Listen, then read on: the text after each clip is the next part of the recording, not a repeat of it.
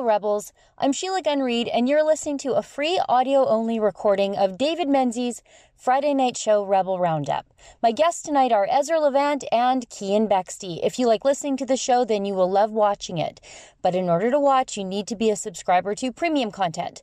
That's what we call our long-form TV-style shows here on The Rebel. Subscribers get access to David's weekly show, as well as other great TV-style shows too, like Ezra's Nightly, Ezra Levant Show, and my own Wednesday night show, The Gun Show. It's only $8 a month to subscribe, or you can subscribe annually and get 2 months free. And just for our podcast listeners, you can save an extra 10% on a new premium membership by using the coupon code PODCAST when you subscribe. Just go to premium.rebelnews.com to become a member. And please leave a 5-star review on this podcast and subscribe in iTunes or wherever you listen to your podcasts. Those reviews are a great way to support The Rebel without ever spending a dime. And now please enjoy this free audio-only version of David's show.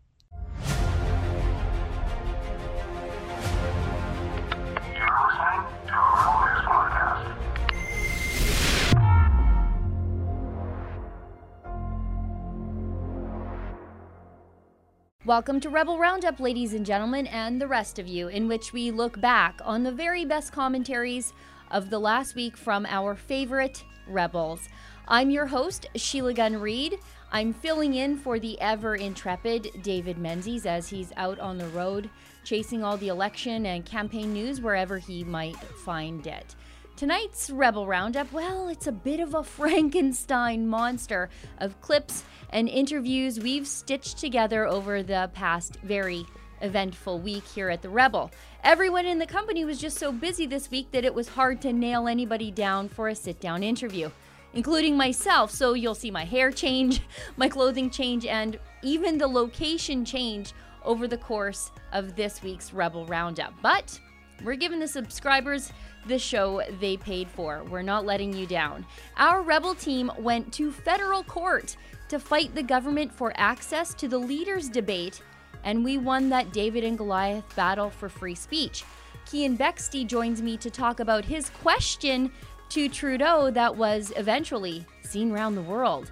Then the outrage mob tried to shut down Ezra Levant's book signing in Edmonton this week. However, 24 or so cranky losers and their high-profile slacktivist enablers were unable to metaphorically burn the boss's book. Ezra joins me tonight in an interview we filmed right after our guerrilla book signing. Then, finally, your comments on Ezra's live stream from outside the Princess Theatre in Edmonton, where he announced our legal plan to fight back against the deplatforming bullies. Those are your Rebels. Let's round them up.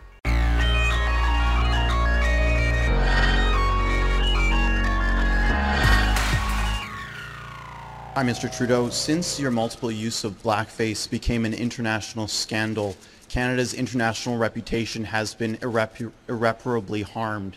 Have you reached out to any African leaders or any leaders from the Middle East to apologize for your conduct? Canada will continue to engage in a positive, constructive way around the world, standing up for human rights, engaging with leaders right around the world, because we know that promoting our values and prosperity for everyone around the world is good for Canadians and creates better opportunities for everyone. So that didn't answer the question at all. Have you spoken to any African leaders or leaders from the Middle East to apologize for your personal conduct? I have continued to engage with leaders around the world in a responsible way during an election campaign. My focus is connecting with Canadians, as I was able to tonight. And I was very pleased to see so many of the questions turn to the environment. In all sections, there was a clear contrast between those on stage who don't think we should be fighting climate change and those of us who do.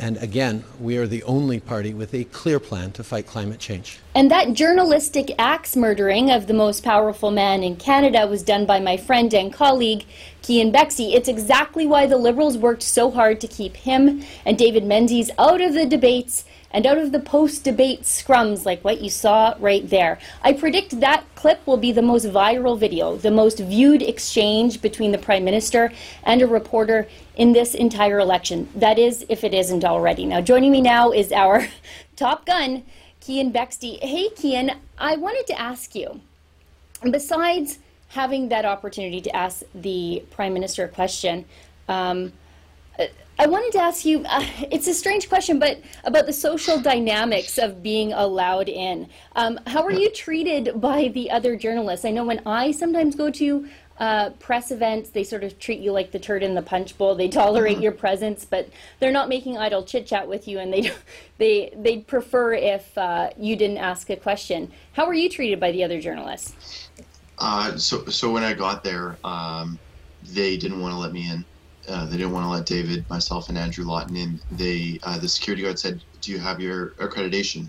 And we said, "No, we have a court order." And they'll be printing our accreditation when we get inside and show them the court order. And they said, "Well, unless you have your accreditation in hand, you're not coming in." So we needed to work with the PPC staff who were there to go in, grab our badges, come out, to give them to us so that we could get in. It seemed like totally needless bureaucracy, as it tends to be with the government. And maybe it was to just make our lives a little bit difficult, or maybe this is how they actually operate. Either way, it was annoying. We got inside. A lot of folks just kind of looked up, didn't recognize us, I think. But a few people gave us those glances where they're like, "Do I know you? Like, have I seen you somewhere?" Evan Solomon from CTV, he kind of stared at me for a second, squinted, and then he looked away. Andrew Lawton, he got a really warm reception from conservative spinsters who were there to, spin doctors who were there to react in real time to the debate. They were hugging him and all that. They kind of just ignored us, David and I, but whatever. There was a weird dynamic there because I think everyone sort of knew that we weren't going to be pushed around anymore. Everyone knew that we were there because the judge said, "David Kian, you have a constitutional right to be allowed into this room." So here we were. Yeah, I thought I heard that there was a little bit of friendly reception for Andrew, but not for you. And I think maybe, and I'm not speaking, this is not a critique of Andrew's work.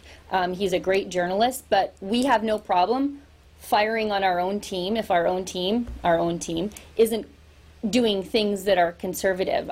I think we serve as like a gut check for the conservative movement when they sort of stray towards Alison Redford country. And I fully believe that when you went to get into the event, they had to absolutely know who the heck you were. You guys were in federal court in the morning. They should have been ready and waiting to deal with you. The fact that you had to get the PPC people to help you out just speaks to how spiteful and malicious the debate organizers are, that they just pushed it right to the very last limit. I wanted to ask you, you were so calm when you were asking Trudeau that question. You didn't stumble, your voice didn't break. I would be full of nerves just because of all the pressure that was on you. I mean, all the journalists are looking at you eating their lunch. You're looking at the most powerful man in the entire country, and you're going to ask him a question. This is really your one shot. I mean, if he loses, this is your one shot to ask him a question as the Prime Minister. What was that like for you? My heart was racing. It has been in the works for months, right? Like, we've had me and David flying across the country following his campaign for months, dozens of flights, hundreds of hours of work. We fought a federal court case. We paid thousands and thousands of dollars to be able to get there, and finally everything worked out. I was at the front of the line. I had my bag sniffed by RCMP sniffer dogs, and I skipped questions from leaders before Justin Trudeau so I could stay at the front of the line so I could be there to ask him a question, and everything just lined up perfectly. Don't get me wrong, I wasn't super calm. Maybe my voice sounded like that, and I'm glad it came across that way, but my heart was certainly pounding outside of my chest. It's a kind of funny. It was in the same way as when I confronted that ISIS terrorist in Enderby. My phone was in my breast pocket recording the confrontation, and if you go watch that video again, It sounds like post editing was done to add a heartbeat to make the sound effects super, like to make it really, intense. But no, that was actually just my heart racing, and it was sort of similar, asking a question for a prime minister as it was confronting an ISIS terrorist. They were both equally as hard to get to. Yeah. The faces of the journalists, I don't know if you've closely examined that clip of you. The faces of the journalists behind you, you can tell. They're pissed off. And, I've seen online people saying, well, how the heck did Rebel get the first questions? I don't know, hustle and hard work. The same way we get all of our stories.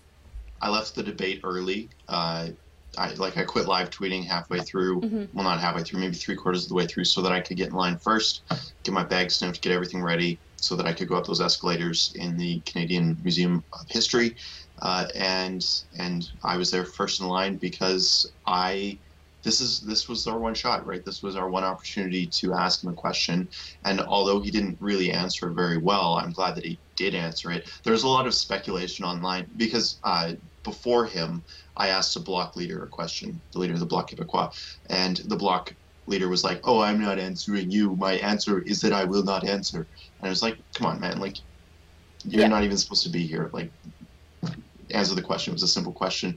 And then all the pundits, the lefties from Canada Land and all that, were like, "Oh, Cian introduced himself and his publisher to the bloc leader, but he didn't do it to Trudeau. If Trudeau knew who Cian was, he wouldn't have answered a question either." They're trying to deal with this reality, right? That the one opportunity that we had to do this, it just blew up, right? It blew up in the left's face. It blew up in Justin Trudeau's face. Imagine if we were able to ask questions at every scrum, like these people would lose their minds. They wouldn't be able to handle it because we were the only people. Andrew asked a good question too. Andrew and I dealt with what questions we were going to be asking the Prime Minister before he came, so that we weren't overlapping, because we wanted to make sure that this was efficiently spent question asking. But besides us, nobody asked any difficult questions. So my thoughts are, if we were able to be at every scrum asking these questions, they would all be blowing up in this same way. Well, and that's exactly why they continue to try to keep you and Andrew Lawton out. Now, Andrew Lawton, he really did ask a great question. He asked if he would now, with this court order in hand from a federal court, be allowed to cover the Liberal campaign, and Justin Trudeau refused to answer him twice. I think it was a great question because it revealed Trudeau to be someone who doesn't believe that the Charter of Rights and Freedoms applies to everybody equally, including conservative reporters. But I've seen some of the fallout online, that's not the right word to use, but I've seen some of the pushback from the Poutine press, and normally I wouldn't call David Akin the Poutine press. He's pretty middle of the road, he's fair both ways, tracks spending, but he called Andrew's question a wasted question, implying that it was selfish and that Andrew was attacking this elite club of journalists that he wanted to join. I thought it was very telling, because that's a question that they all should have been asking since the Trudeau Liberals started blocking Andrew. They have access to Trudeau every single day, and they should have been asking that question. Instead, Andrew had to go to court and spend thousands of dollars to be able to ask that question. I think it says a lot about the mainstream media. I said the exact same thing to Ezra. David Akin's tweet there is spoken like someone who's never been denied his constitutional right to do his job ever. He's been a mainstream media journalist his entire life. I mean, even with his time with Sun, he's a middle-of-the-road guy. He doesn't anger anyone by stepping on anyone's toes. I think the most out there he's gotten is when he asked Trudeau if he was going to resign. That kind of blew up.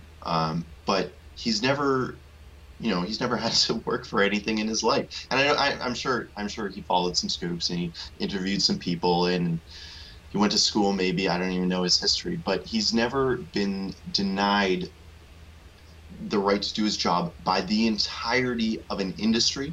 Two industries, both the journalist and the journalist industrial complex that the Parliamentary Press Gallery just sort of promotes. They've not denied him anything. And on the flip side of that, politicians have never denied him. If he wanted to get onto the CPC campaign or the Liberal Party of Canada campaign, at any time in his career, he would have been able to do that. So that is why he said what he did, because he just doesn't understand what we were fighting for. And to further that point, Andrew Lawton asking that question was entirely valid. It was the most important issue of the day. The True North and Rebel were trending on Twitter.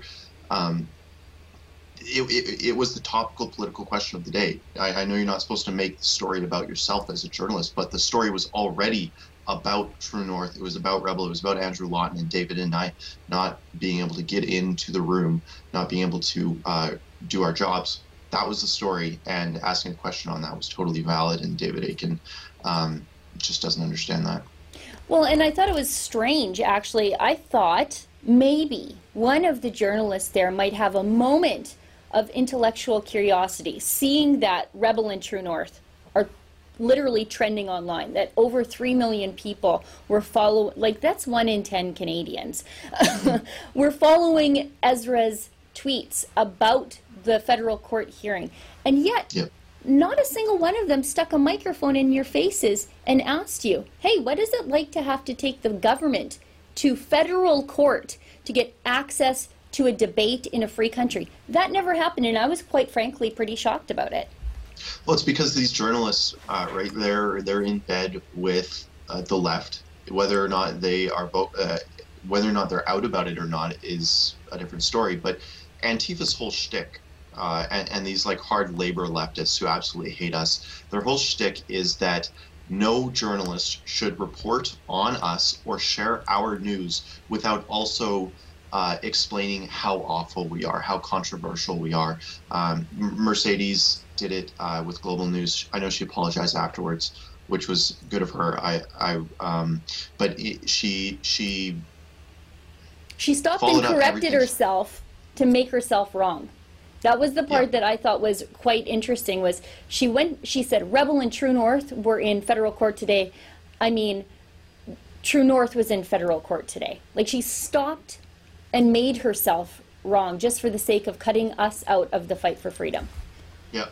And then ending by saying we were controversial. It was actually really funny because the news anchor, who had no idea who I was because I didn't say hi, Key Bexy from Rebel, when I was talking to Trudeau, the anchor who was in studio thought that this was a crazy question. She was like, "Oh my God, can you believe Trudeau's answer to that? He was talking about climate change in response to blackface. Like, it just didn't make any sense." And then she was throwing to Mercedes, who was on the ground, knowing exactly what was going on, and Mercedes is like, "Oh my God, studio, like better quiet down, not talk about the Rebel." It was pretty comical.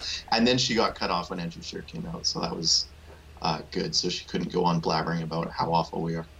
Now, I guess my final couple of questions is, you're going to the French language debate, yes? Yeah, I had no intention to, but the judge said we had to be accredited to go. So we'll most definitely be there now that we're allowed.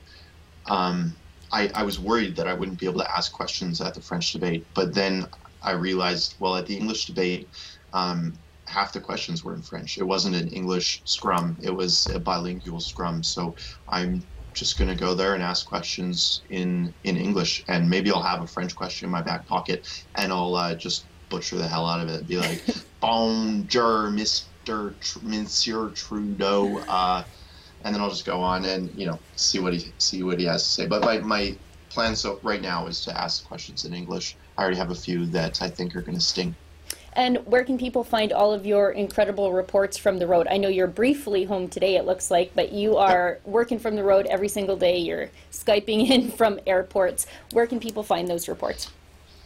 Folks can see me on Twitter at The Real Kian. That's where I was live tweeting the debate, and it's where I'll live tweet the next debate, although it'll be harder with the translations that we'll have to do, so it won't be as frequent. The Real Kian on Twitter is the best place, hands down, to see things as they happen. I upload all of our questions that we ask immediately from there, but you can also go to campaign2019.com. That's our website. It's a great website. It's a great name. People can go there to see what we've covered, what we're going to cover, why we're doing it, that kind of thing. So that's where I would send them. And they can pitch in to cover the cost to send you to all these far-flung places to jump out of the bushes and scare some Liberals. Cian, here's to you making Justin Trudeau short-circuit like my Roomba robot that ate yarn that one time at the French language debate. Thanks for Skyping in. Thanks so much, Sheila. Stay with us, more up next after the break.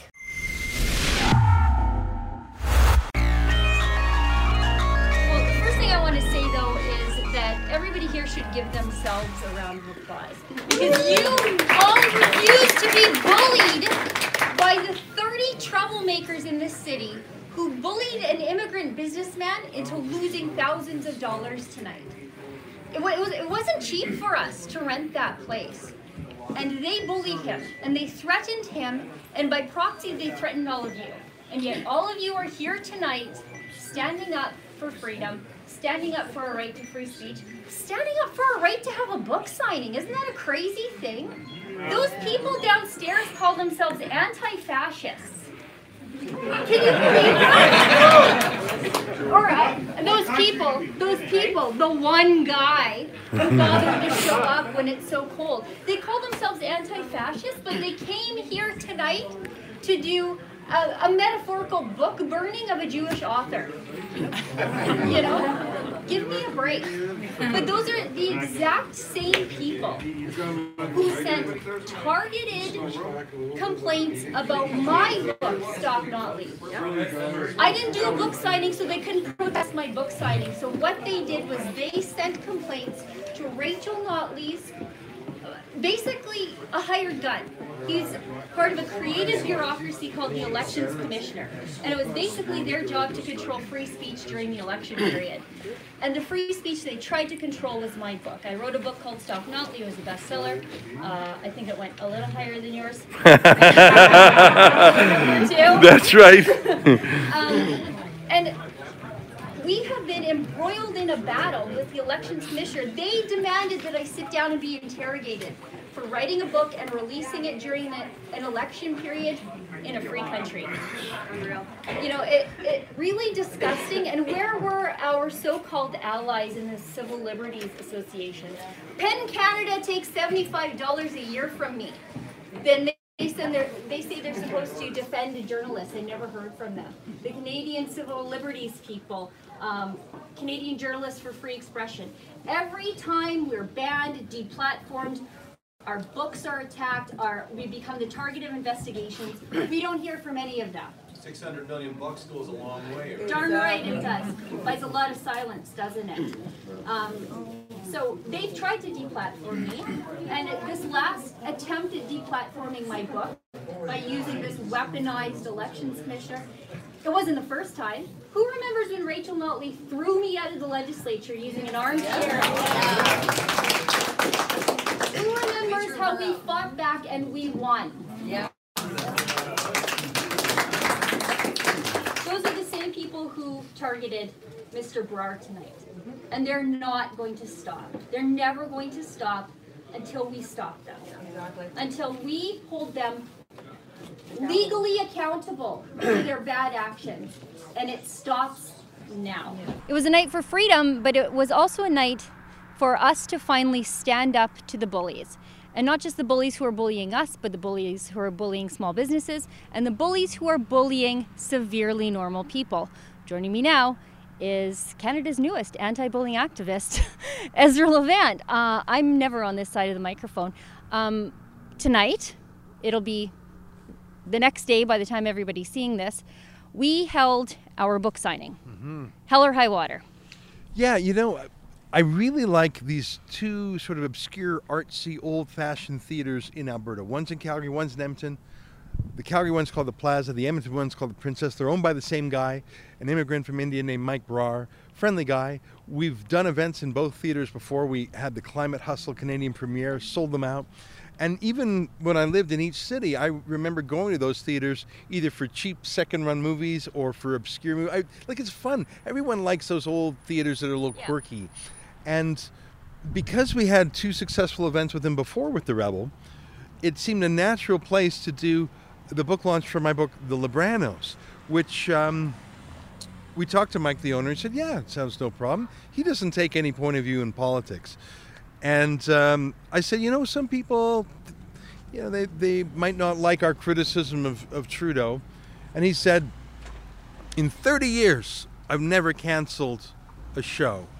So I thought, okay, this guy's for freedom. You gotta be. Yeah. If you run a movie theater, Yeah. like if you're a prude or a censor, you don't go into the movie theater business. Anyways, everything was going great. We were selling hundreds of tickets. But then some NDP activists started bullying Mike Brar. And I say NDP activists, I would have thought it might be pro-Trudeau activists who don't like my book.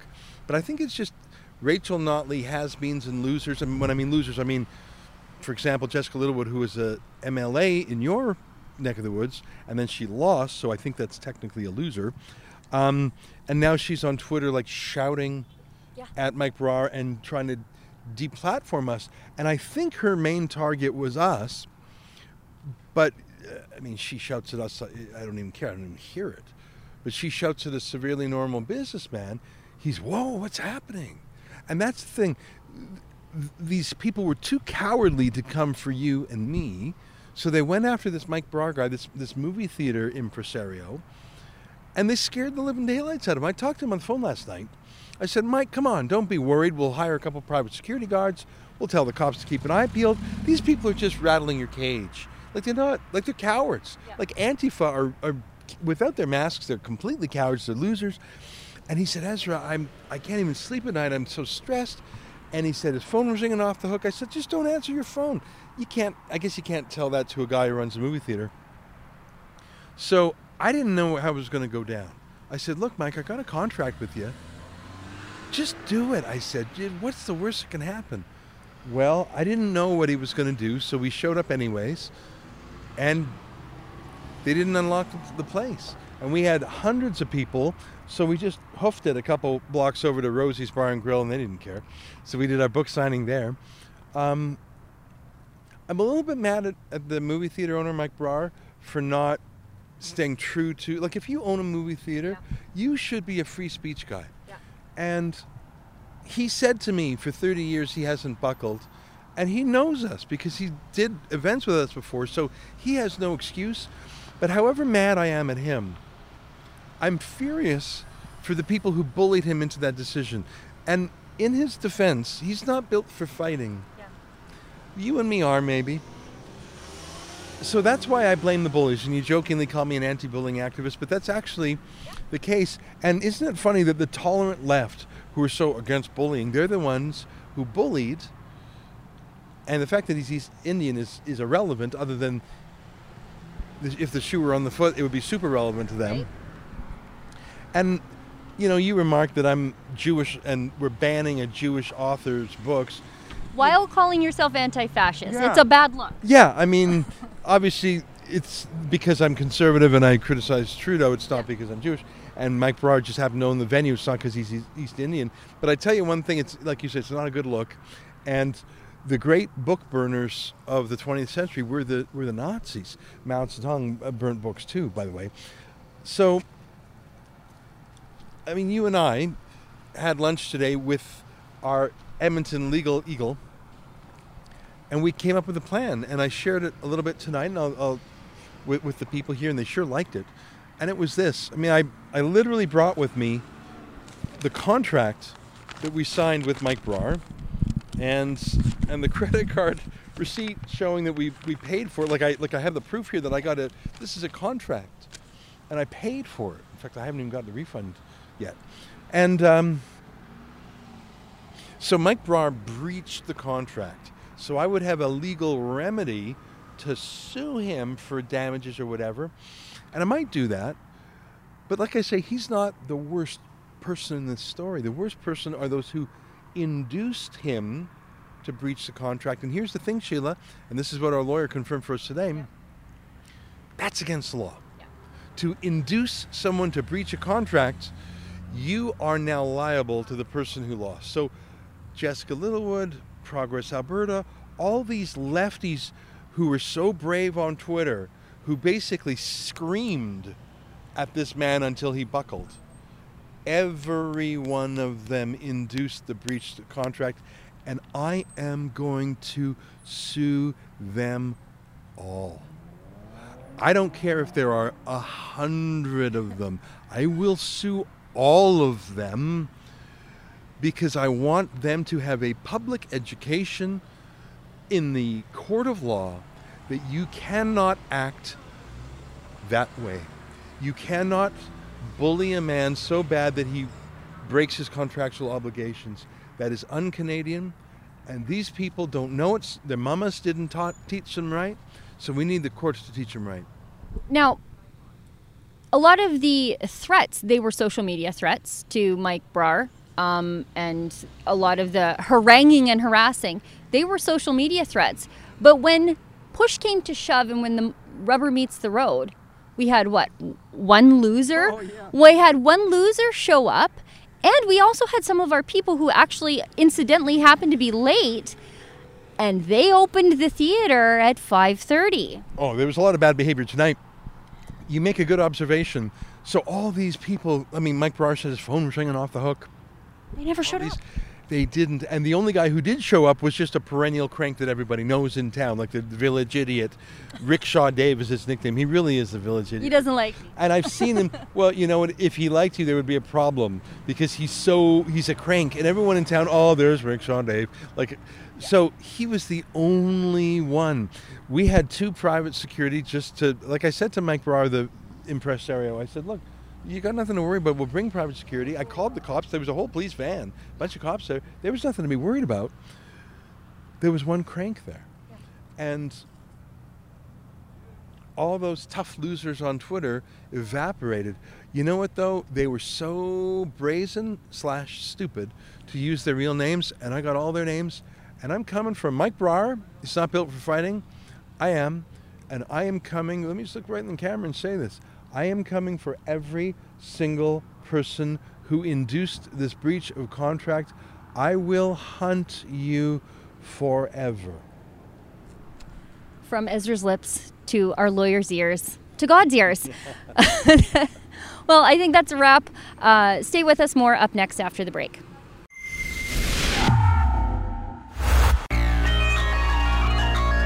If you and me were unafraid to stare down Justin Trudeau and make him bend the knee, do you really think we are going to give in to street thugs like Rickshaw Dave?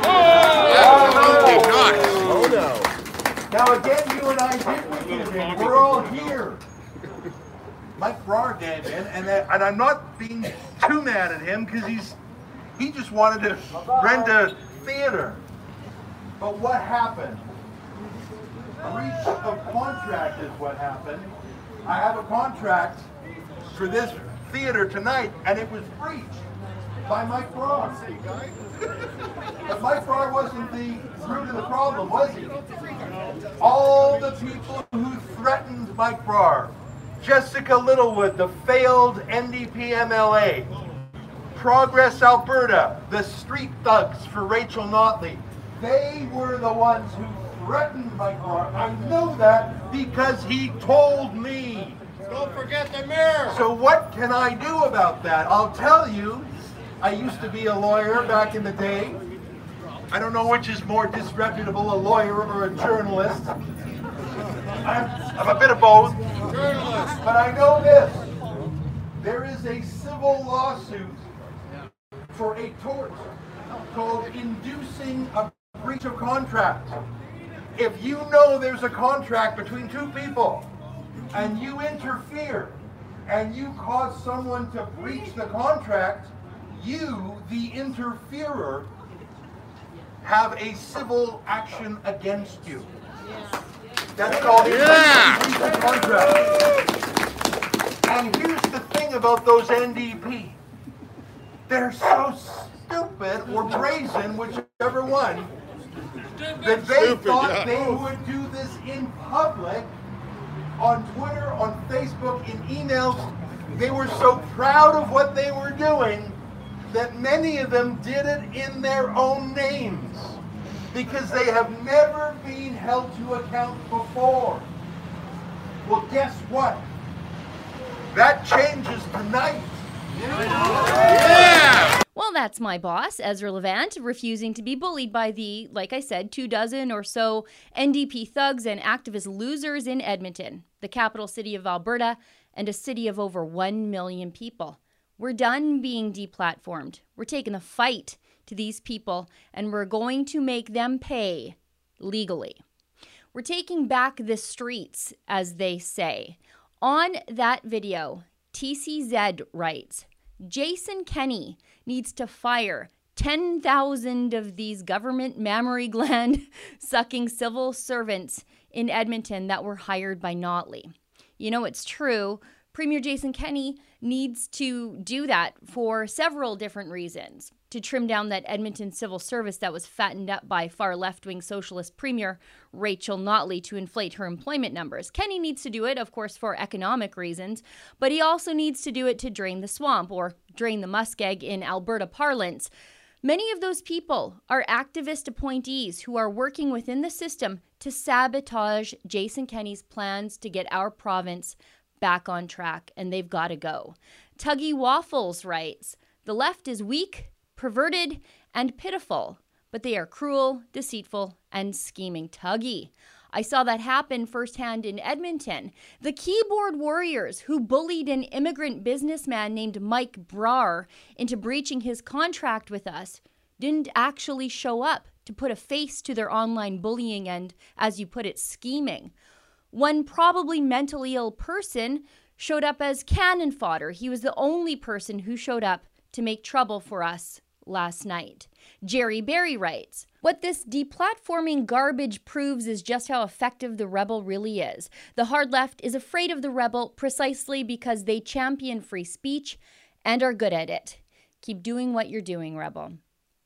We absolutely will keep doing what we're doing. We're going to keep fighting for freedom, but we can't do it without the help and support of people like you at home through your donations to help us in our legal battles, but also through our supporters. Like last night, supporters who were unafraid to show up to the book signing, knowing full well that Antifa had threatened to show up and cause all kinds of trouble. Severely normal people who could have decided to do any number of less controversial things on a cold Thursday night in the capital city said no.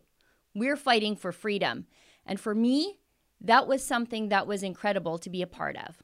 Well, folks, that wraps up another edition of Rebel Roundup.